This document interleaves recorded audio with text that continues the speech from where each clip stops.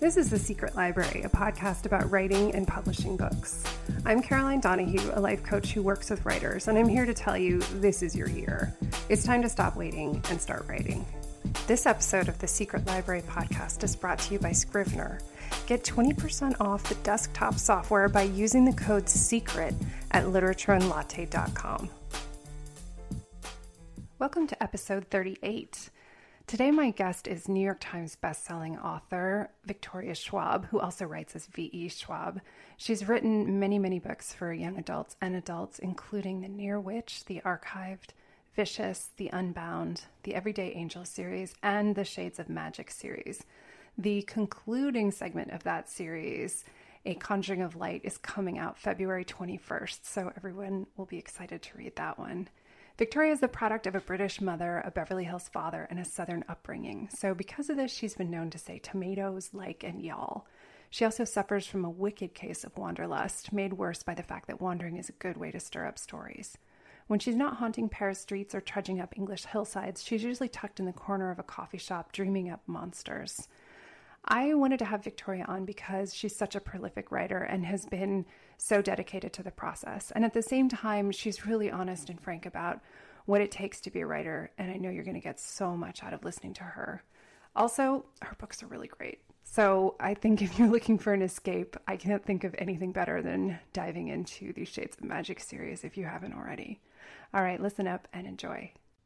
Hey, Victoria, thanks for coming on the show. That's my pleasure. Thank you for having me. Of course. So, of course, we've got a book coming out from your series, and it's coming out right now.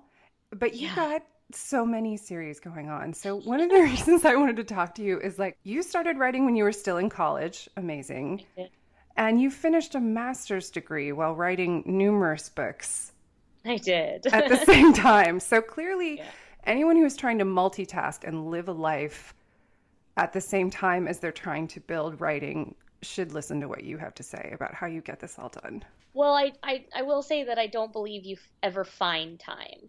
You definitely, it's one of those things that I'm making time for everything all the time. People who are going to wait until they have time are never going to have it. I think that's true. So what was the impulse? I went to college, many of us did, and we were, doing the things you do in college. So what was it that inspired you to start a novel back as a student, if you can tap into that version of yourself? Yeah, it's crazy because that version of myself, I'm just about 10 years out from it now. So I'm 29 and I wrote my first novel when I was 19. I actually started in poetry when I was in high school. I really just was looking for my voice, and I eventually tried almost every format except for novels because I thought I don't have the attention span for that. That's a lot of pages. And I realized as a sophomore in college that I was afraid. I was afraid that I wouldn't be able to do it. I wouldn't be able to finish it. And I have a very adversarial nature when it comes to fear. And the moment I realized I was afraid of failing, it kind of just kicked me into gear. And I thought, well, now I have to try. I can't be afraid of it. I can't let that stop me. And I think one of the main concepts in this industry is that you have to want a thing more than you're afraid of it. And so I sat down as a sophomore in college and I started writing a book. And I finished it, and it was awful. It was well and truly terrible, as it should have been. It was I'd never written anything full-length fiction. I really just wanted to see if I could get from the beginning to the end. And because I had a background in poetry, it was actually quite pretty. It just had no plot. And the style of the writing was actually enough to get me an agent.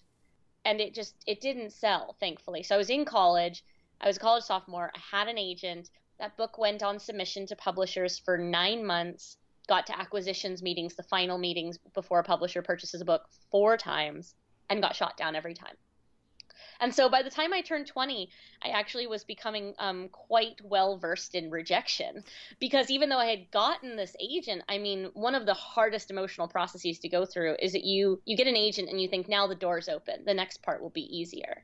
And then you just realize that there are still so many roadblocks in your way. And I took it pretty hard, being an only child and fairly precocious and believing if I just work hard enough at something, I'll get it.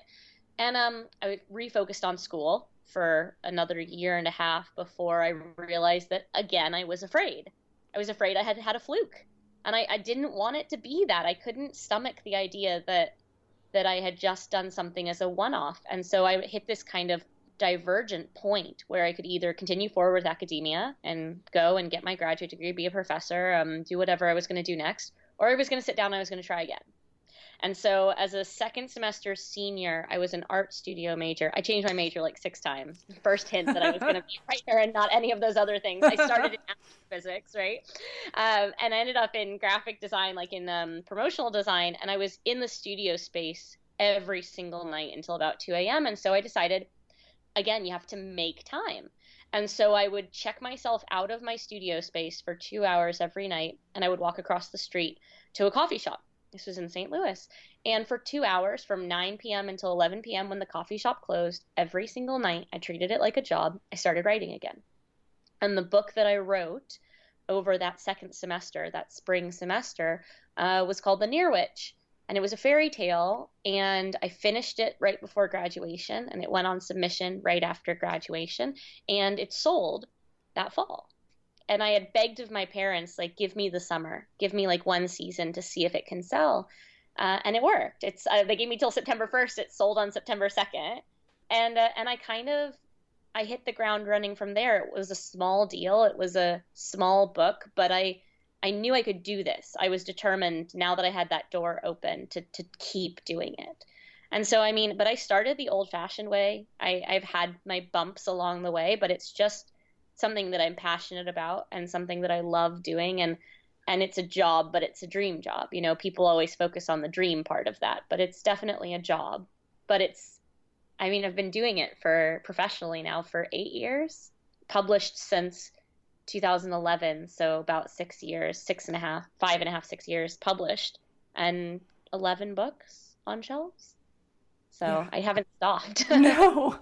And that was something that I loved, was a concept of the overnight success that you've kind of debunked, because I think that we have this culture right now of instant, you know, you can put something on Instagram instantly, you can put something on Facebook or whatever, and you can self-publish if you want to, but even if you do, how much work goes in up to that point. And I think that it's a business. It is. Can you say more? You have a beautiful blog post about it. Yeah, I just I take a lot of issue with it because people would argue my 6th or my 7th or my 9th or my 10th book was my quote unquote breakout book. And when we do that, not only are we not accurately representing the process, I think we do a major disservice to I don't care about doing a disservice to me. We do a disservice to aspiring authors because we have a cult of the new. And you see it a lot in publishing, the cult of the debut. This idea that we put this extraordinary amount of pressure on someone with no platform, you know? And I always jokingly say, like, you would never do that with surgery. You never be like, and today we have a debut surgeon who's never operated before. Let's put all of the work on them. You know, we don't do that, but we do that in this industry. And maybe because I started when I was so young as well, and I was susceptible to it. I saw that happen to me, to many others. And consequently, you feel like a failure if your first book doesn't take off. And instead, the trajectory I've had for my career has been one of slow progress. I've grown a little bit with each book, and sometimes I grow a lot between books in terms of my following and my readership, and sometimes I grow a very little amount. But it's just, I would much rather build and have that foundation and build up from there than the pressure we put on these debut authors. And sometimes they get a lot of money thrown at them, and so people aren't willing to really talk about the difficulty that comes with that, because it is a privilege, but at the same time, they're set up to fail. You know, if you're given a 6-figure deal and you have no platform, odds are you're going to fail. Even if you sell a certain number of copies, you're going to have underperformed, and they do that. And then when it's time to get your next deal, you're going to get a fraction of what you got before. And when it's time to get your next deal, you're going to get a fraction. And nobody wants to start their career on a downhill trajectory. It's not healthy. It's not conducive to good books and to productivity. And I think it's one of the reasons why, you know, I joke that I've been in this industry for almost a decade, but it's a really long time for this industry, because a lot of times you fail out. You just like can't swim, you know? And so like, even though I haven't had the smoothest journey, and I've definitely had bumps along the way, I would rather have my journey that started small and grew at a moderate pace from book to book until I suddenly hit this point where at my book 10, I'm a overnight success. I'd rather have that than this kind of burst out the gate debut and everything's downhill from there. Yeah. And I think there is something in what you said too, because I'm sure at the time, as you know, a 19 or 20-year-old, whenever this was going on, you were not grateful that the book didn't sell. Oh no. No. This is definitely like the power of retrospect. I mean, I had a bump early on in my career in which I had a trilogy and the publisher decided not to publish the third book. And it was the very beginning of my career. And it could have ended that career. Like I hit this point where it would have been very easy to stop, where I felt like a failure, where at the time I just felt like, what's the point of this? Why do I have this much skin in the game? Why does it hurt this badly to care this much about it? And you have to care, but you keep going, you keep working. And while it's never fun at the time, and there were a couple years after that went down when I could not discuss it without crying. And I am not a crier, but you have so much skin in this game, and you're so exposed. You know, writing is one of those sports where you have to peel your skin back in order to do it and get at the meat of you, and then you somehow have to put the skin back on and put armor on top to survive the actual industry of it. But it also made me who I am. Had I not been under that kind of strain, had I not been falling out of love with the creative process, I wouldn't have written a book called Vicious, which then propelled me into the adult sphere. I wouldn't have taken a job from Scholastic that then propelled me into the children's sphere. You know, I wouldn't have maybe been looking for these opportunities and these other icebergs to step onto had my own not been sinking. Yeah.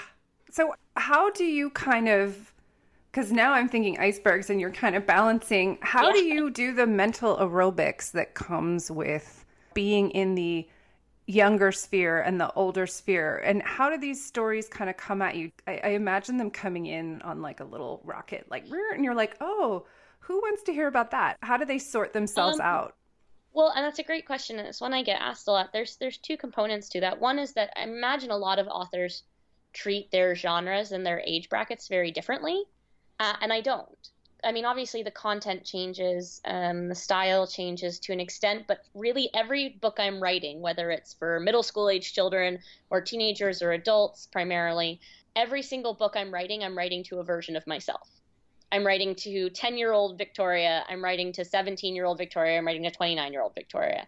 And so there's a thread moving between them that is just, I'm writing to me. I'm writing to that version of me, and if it appeals to a new version of me, then congratulations. And if it doesn't, then that's fine as well. There's immense freedom that comes with realizing that there is no one book for everyone, you know? And I talk to my readers a lot about that, I write very different books, and that you don't have to love them all. You can be a fan of one of them and not a fan of another one, and that's okay, because I'm purposefully writing different books for different versions, and I was a different person at 10 than I am at 29, and that's all right. But as far as the ideas, I always have a backlog of ideas. I'm what I call a kitchen writer, so imagine a lot of different pots on the stove, and I'm making all of these different soups, and I basically collect ingredients and I put them in the soup, and the soup sits on the back burner at a very low temperature for quite a long time before I touch it. I don't actually pull it forward to a front burner until I have a really good sense of what it is. And so for me, my creative process time is usually like just on the brainstorming 6 months to 2 years. So I've never abandoned a book once I've started writing it, which is something that many writers do, but I don't start writing it until I know it's going to be a book. So I, over time, will collect everything from visual elements to stylistic elements to themes, and I just kind of wait until they simmer, until I know that it's going to be a soup. And if it seems like the ingredients aren't working together, then I trash that soup. I never make it. You know, I never take it to the next step. So I continuously do have a backlog of ideas, and I really don't start on something until I have a good sense of it. So once you start it, are you writing more than one soup at a time, or once your soup comes onto the front burner, does it go all the way to the table, or are you serving multiple courses at the same time? That's a brilliant extension of that analogy. I wish I could. I'm sure my publishers wished I could too. Write, fix multiple soups at the same time. I can be planning one book and writing another. I can be writing one book and editing another. I can be drafting a book and promoting another. I cannot be doing two books at the same stage at the same time. So I cannot write two books concurrently. And it's just because I write fantastical books. I write books that have a world building element to them. So even if I could move between the voices, I could not move between the world rules. I would lose something fundamental. And I did try once. I was under deadline and it bit me. I was writing a YA novel in third person, and I was writing an adult. I was writing my Shades of Magic series in third person, and the psychic distances were wrong. Basically, my YA novel ended up too distant. My science fiction fantasy novel ended up too close. Like, it just didn't work. And I heard it from both editors. They said this isn't tonally where it needs to be, because I had kind of merged the two. So I'm very careful about not doing that, about keeping a really, really good, safe distance between them, to the point where it's always difficult, because when I'm touring for one book, I'm always editing a different book. And so it's like your head is never in the space it needs to be. Like Conjuring of Light is quickly upon us, and I'm editing our Dark Duet, which is the second half of the Monsters of Verity duology. And they're so different that I keep having to kind of bring my brain back to the place of one book that I'm not actually working on right now. I can't imagine. I mean, does that make you have to have very clear deadlines? Because you've got multiple books coming out a year. Yeah, it makes the deadlines very strict, but it also makes them very short. Because imagine being told you have 9 months to write 2 books. Well, if you can write those 2 books concurrently, then you have 9 months to write 2 books. If you're like me and you have to write them in sequence, you have 4.5 months to write each book. Except for me, it's normally like you have 5 months to write 2 books. And so it's 2.5 months to write each book. And then when you add in travel and promotion, I did 85 events last year. And that's, basically more than one every 4 days, one every 3 days. It was brutal. It was brutal. And it hurt because you just don't have creative energy. Like, creative energy is not a limitless supply. Every time you take something out, you have to put something back in. And so I read continuously. I try to do everything I can to refill the well anytime I am not draining it. But it's a process, and I would be lying if I said I had perfected it. I average 2 books on shelves a year, and it's hard. It's hard. There are doors that I want to keep open. There are worlds that I love. There are projects I want to do, and I would always, always rather be overworked than underworked. I have a phobia, and perhaps it's because I've always been a full-time writer from the age of 22, and it's very hard to make a career at it. I have a phobia of the work drying up, to the point where my agent has even sat me down in this past year and be like, I think you're okay now for a little while. Like, let's take a breath, because it's scary when you're in your 20s and you're sole provider and you're financially dependent on a creative industry, and the creative industry which you have very little control over. You take all the work you can get if you're smart. And that's how I survived the first half of my career, was by being willing to say yes, to take on those challenges and to stretch outside my comfort zone and to do whatever I could to make ends meet. And it really wasn't until probably my 7th or 8th book came out and I started to have royalties from the previous books that I was like, oh, is this how it's supposed to work? Like, this is amazing. Like, because ideally your backlist starts to help pay your bills, which it's nice. It's very nice. And that's the other kind of lovely thing about working from the ground up and having an uphill trajectory on your career instead of a downhill trajectory is, like, ideally you earn through your advance on each book. And so you start to make royalties on each of those books, and they add up. Yeah, that's got to be like the yes moment. But I mean, you wrote something recently about those voices about, is this going to be any good, what I'm working on? Yeah. That's still there, which I think is really validating. The doubt is perpetual. The doubt never goes away. In fact, I've said online several times that the more books I write, the harder the first draft becomes, because you know it's not right, and you've become a better writer. And so every time you write a first draft, you know it's failings. But the fact of the matter is you cannot fix a blank page. So you have to have something down on paper in order to fix it. But you know it's not right. It's absolutely maddening. And the doubt gets worse. It gets worse with every single book, I feel. It can be really paralyzing. A lot of authors hit these hiccups, especially in the early years of their career where they haven't figured out how to balance doubt with the need to create. And so they freeze up.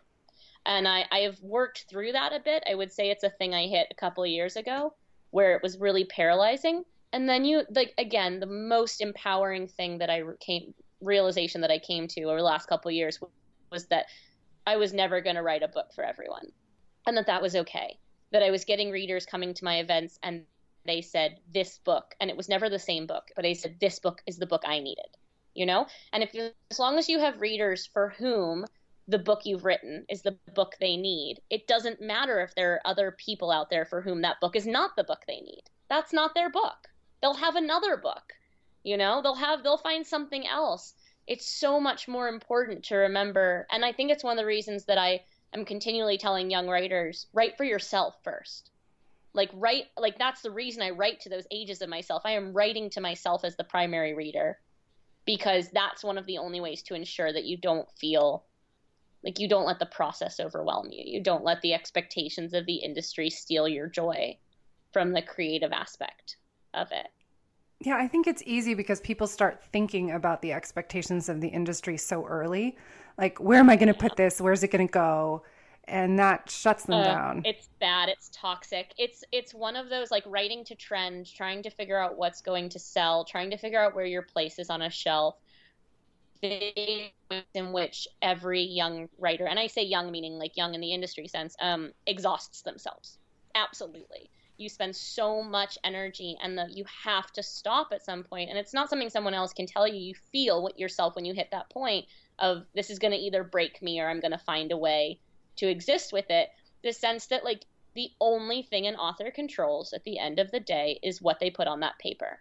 And so your primary concern has got to be making the best book possible and trusting that it will find its readers. If you exhaust your energies, your creative energies, your neurotic energies, whatever you want to call them, if you exhaust those trying to figure out where your book's branding is going to be instead of working on writing the best book you can, it will show.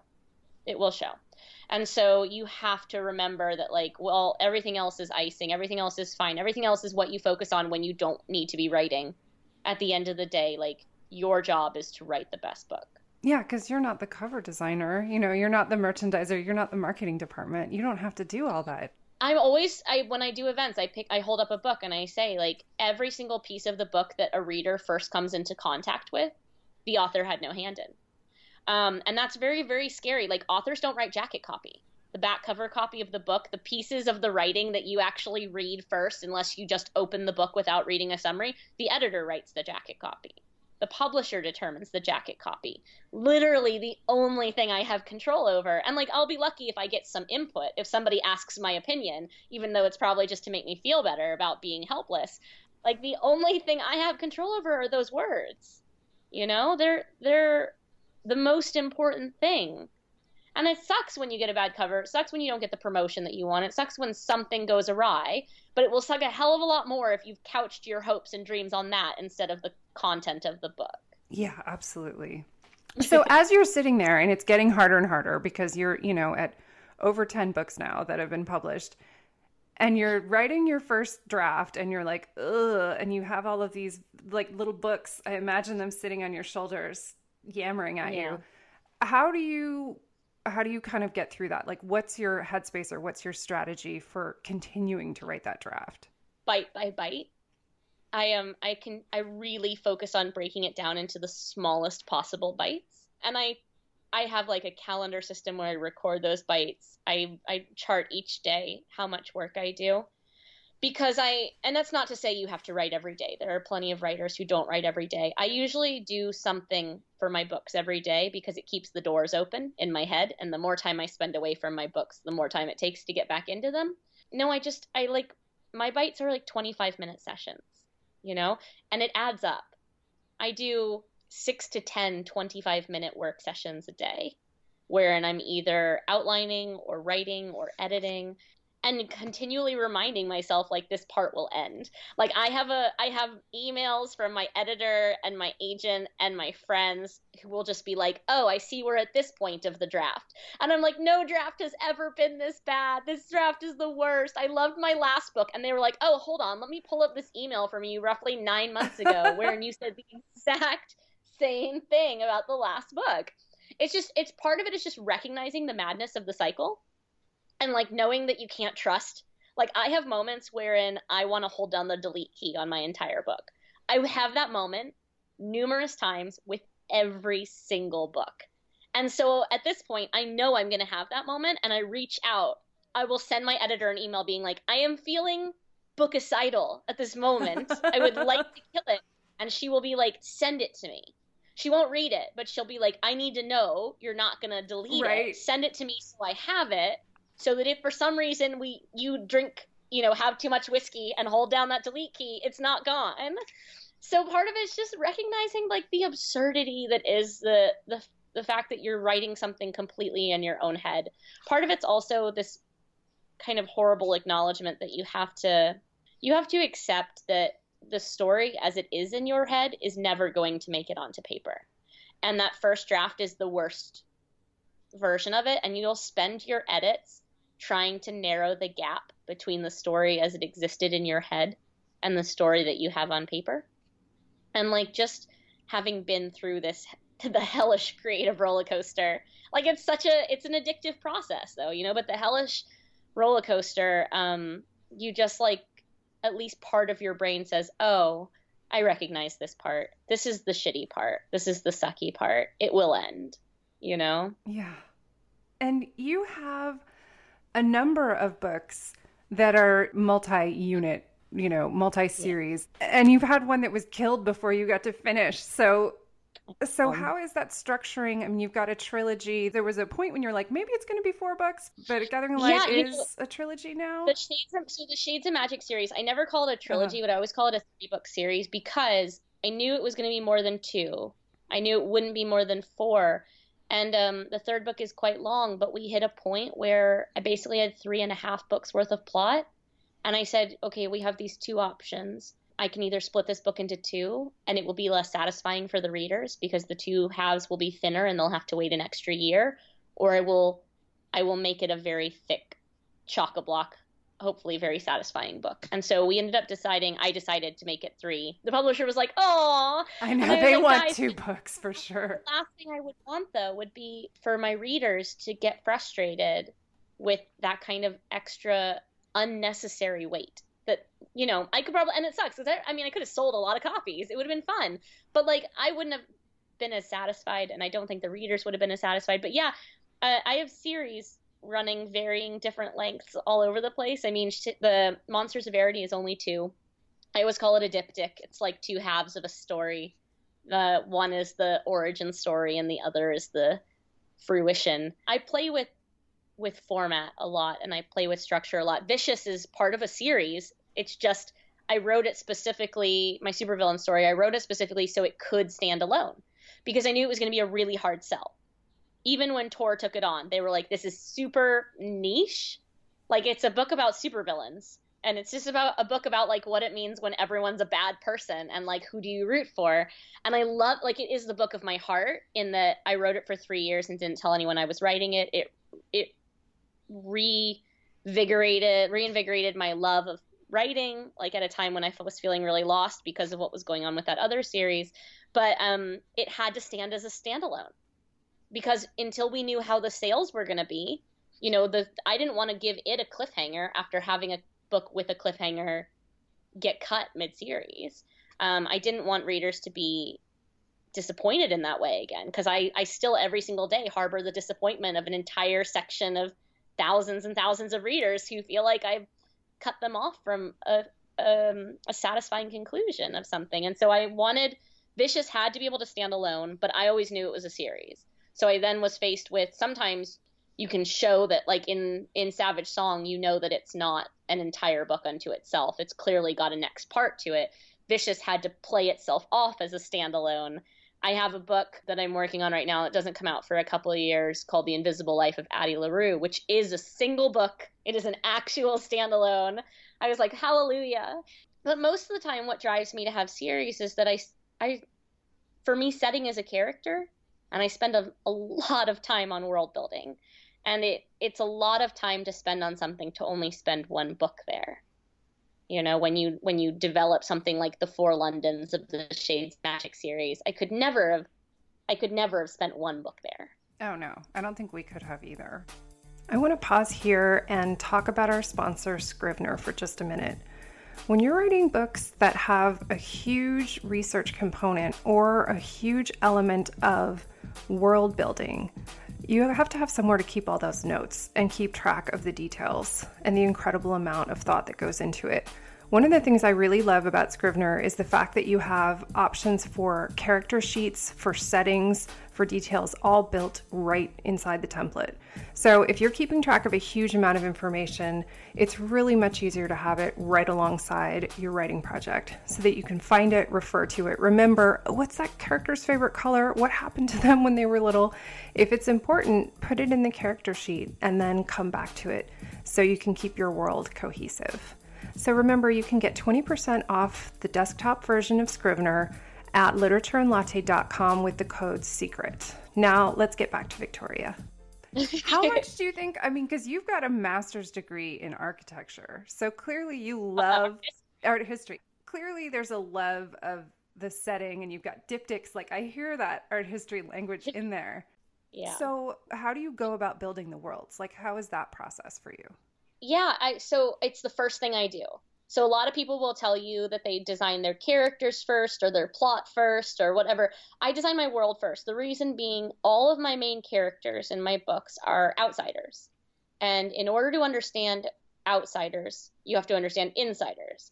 And in order to understand insiders, you have to understand the society and the world that they exist inside of. So I design the worlds first, and then figure out the people who belong so that I can then decide the people that don't. Especially because most of my books that deal with insider-outsider culture, there's always an outsider who was born there but doesn't feel like they fit, and an outsider who's actually not from there and is usually our reader's lens to see, because our readers are outsiders too.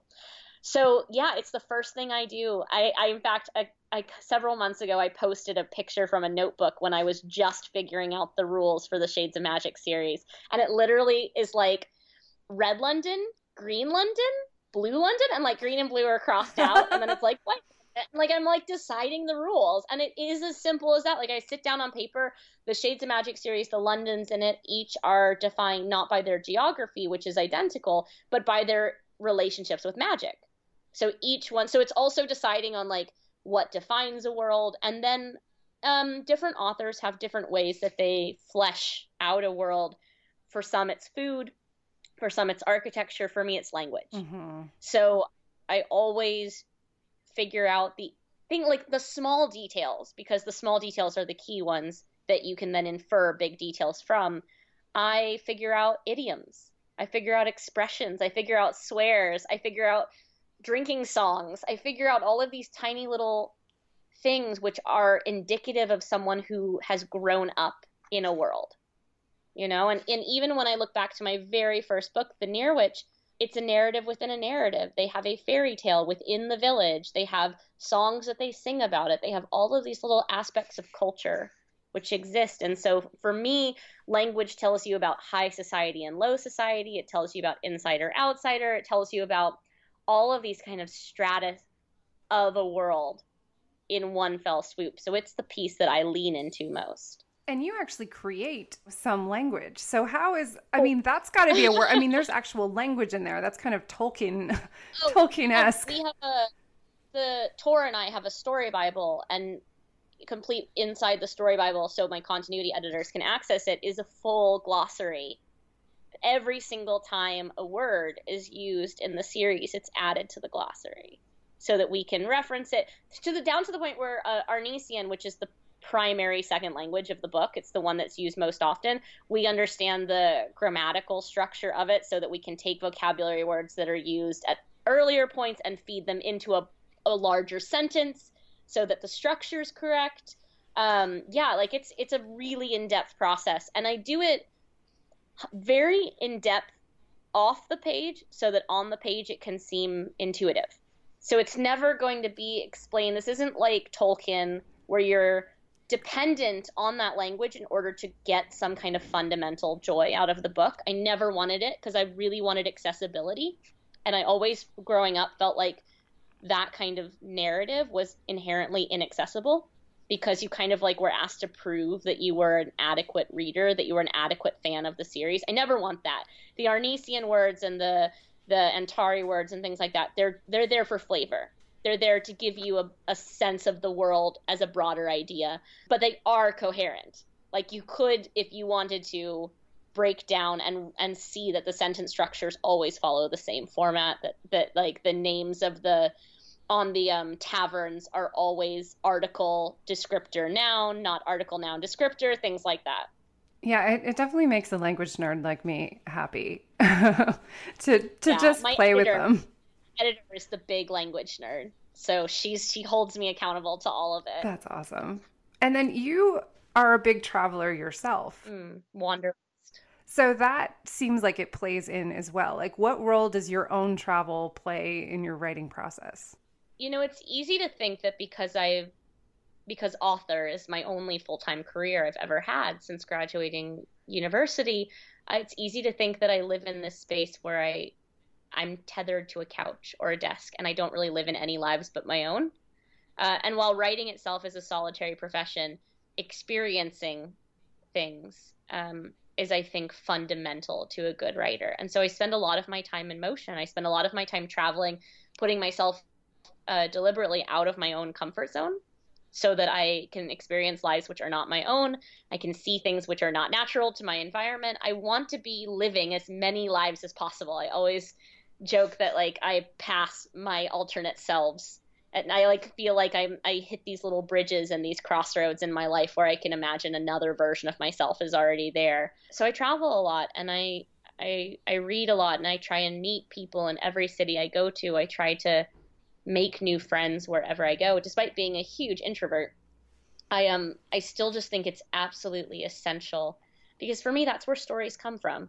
Stories don't come from reading other books or from watching movies. Like that's where a sense of how narrative works comes from. That's how your intuitive understanding of story comes from. But when it comes to ideas, for me, they come from wandering. They come from being places I wouldn't naturally be, and something ticking off something else inside my head, and me realizing like, oh, that's the common thread that I need for this story to work.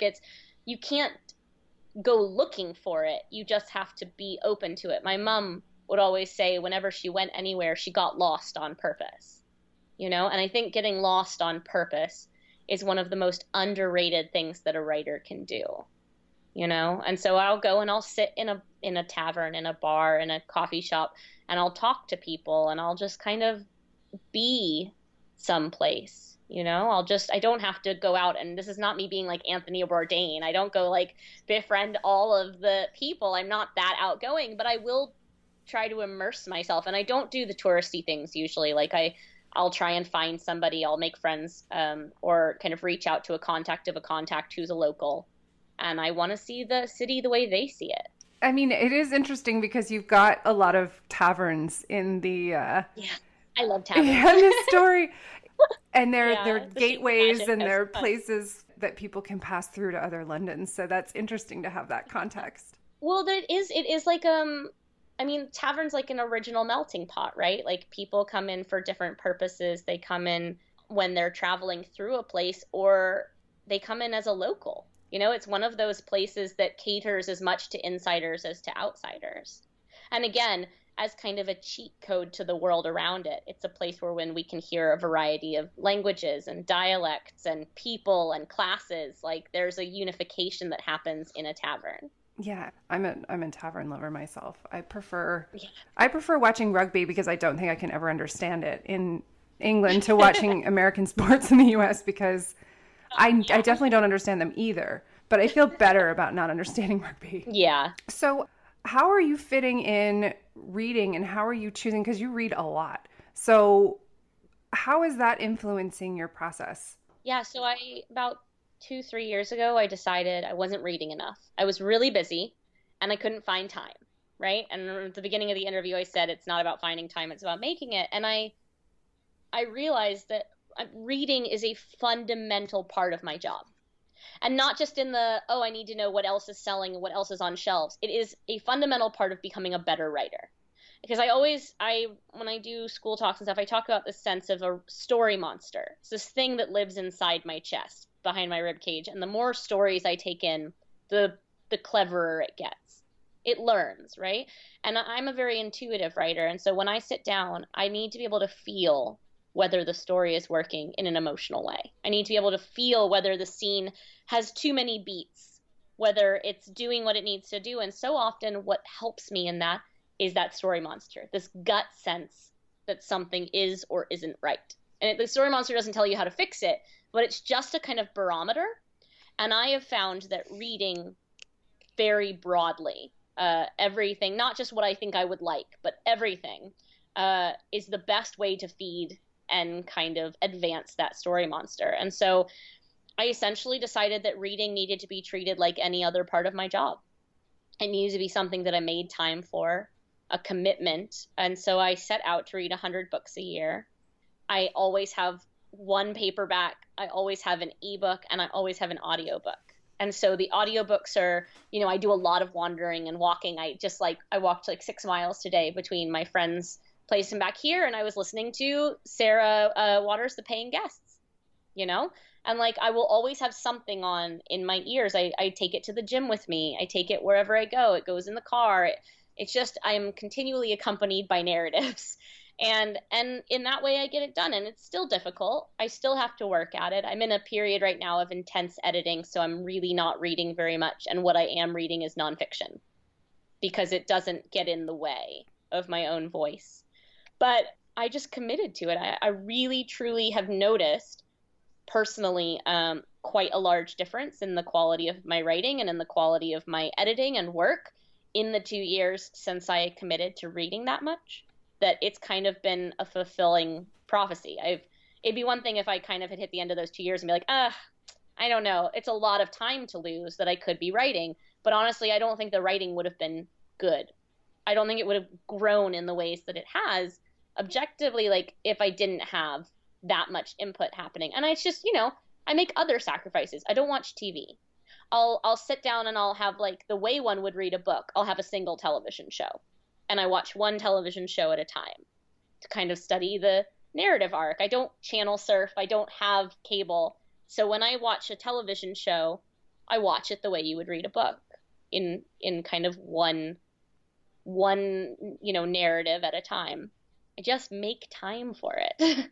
It's hard. It's easier actually when I'm traveling and when I'm touring because I don't have the brain cells to write. I don't have the focus to write. But if I'm on a 12-hour trip, I can get through a couple books. Yeah, that is the best part. So yeah, I don't feel guilty at all. I'm like, oh, I can't work. No, nobody can work on a plane. I don't understand these people working on planes. I'm like, no, just read. So the last question I have is that you are in the process where Shades of Magic has been optioned, and you got to kind of get into the screenwriting process to start that process. So how was it to take your own book and adapt it into your own kind of screenplay, even if you're maybe not going to write the whole series? But it was weird. It was weird. It was a really fabulous challenge. I really like challenges. I think I went in thinking it would be a lot easier than it was. And really what it became was a crash course education in screenwriting. And I was lucky to have my development executive, Danielle, who basically held my hand. She knew I didn't know how to write a screenplay. She wanted to help me learn how to write a screenplay. And I mean, we probably did 9 rounds. Like, she was devoted. We would go back and forth every week via Skype or via the phone and just talk through it. And I would edit and I would edit and I would edit. And I always say, like, God knows what'll ever happen with it. God knows if the show will actually happen or when. Things take so much time. They make publishing look fast. But I grew so much over the course of the 6 months that I was doing it. And it really was a fascinating divergence of format. You think if you can write in one format, you can write in another, and they prove so different. And really anything that allows me to stretch in that way and see a new environment, a new creative path, I'm indebted to it. So I'm really grateful I got to do it, and I'm hoping to do more. Screenplays are something I've always really wanted to do, because for me, dialogue and world building are the two things. And I love writing dialogue. And so it lends itself well. I'd love to actually try adapting somebody else's books, because I always was better at art direction than art. So I think it would be fun, and it's opened some doors I'm really excited about. But I am the perpetual skeptic. I've had, I think, 3 or 4 things optioned at this point for either TV or movies, and I'm just like, yeah, sure, guys. And everyone's like, when's the show going to be on? And I'm like, when I sit down with a bucket of popcorn and watch it, then I'll consider it real. And until then, thanks for the check, but I'm going to keep writing my books, because that's my job. My job at the end of the day is, again, as my agent would say, keep my eyes on my own paper and work on making the books good enough that people want to option them. Yeah, it certainly doesn't hurt to have that extra, validation, but it would be nice to see them. I think, oh God, I think we're at the point where those books could be well done. Yeah. I think I'm excited mostly because I know with my team that I have, that they either, and I've made this very clear from the beginning, and my development executives agree with me, those books will either be done right or they will not be done at all. We have an understanding that these will not be done to a subpar standard just to have them done. I would rather have no TV show than I know it's an incredibly privileged position to be able to say something like that. But at the end of the day, the readers for this series are extraordinary, and I love them, and things they have done and the commitment that they have to these books, it would not be a gift to them to have the books not done well as a screenplay or as a series. And so luckily my development executives feel exactly the same way, and they are, 10s or not at all. They want it done properly. And so it's one of the things that actually slows the process down a lot, and I try to help my readers understand that, is that doing a thing poorly is fast and doing thing well is slow. Yeah, you can have fast, you can have cheap, or you can have excellent. You can have 2 of the 3, but not all of them. Exactly. And at the end of the day, I want it done well. Nothing would give me more joy than to take a picture with the cast of a television show in which I have written these characters into existence. I want nothing more, but I don't want it enough to throw away the story. Or the world that you've built. I mean, I think that, as long as we're all reading it, that world is already alive there.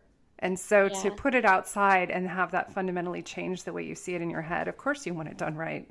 And the series, and I understand that there is a reason that people call this series my breakout series. And I'm grateful to it. I will never not be grateful for someone to think I am a success, even if they couch it with overnight. But the fact is, the series has already done so much more than I or anyone, I think, really ever expected it to do. And the fact that it's still gaining the readers that it's gaining each day, I can't really ask for anything more. I don't really feel like I'm entitled to any of it. So I'm just grateful for what it has.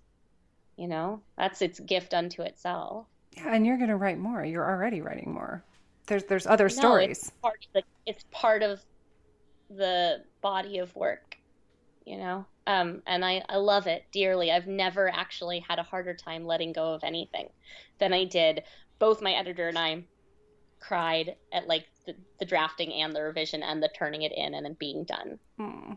I'm really proud of it. I'm really excited for readers to have it. Yeah, we're excited too. So thank you so much for coming on and talking about all of this. I know everybody listening who's dreaming of writing or struggling along writing will be grateful for your insight. Well, thank you so much for having me. It's been wonderful. It's given me a great excuse to not be editing. Well, I'm happy to provide that.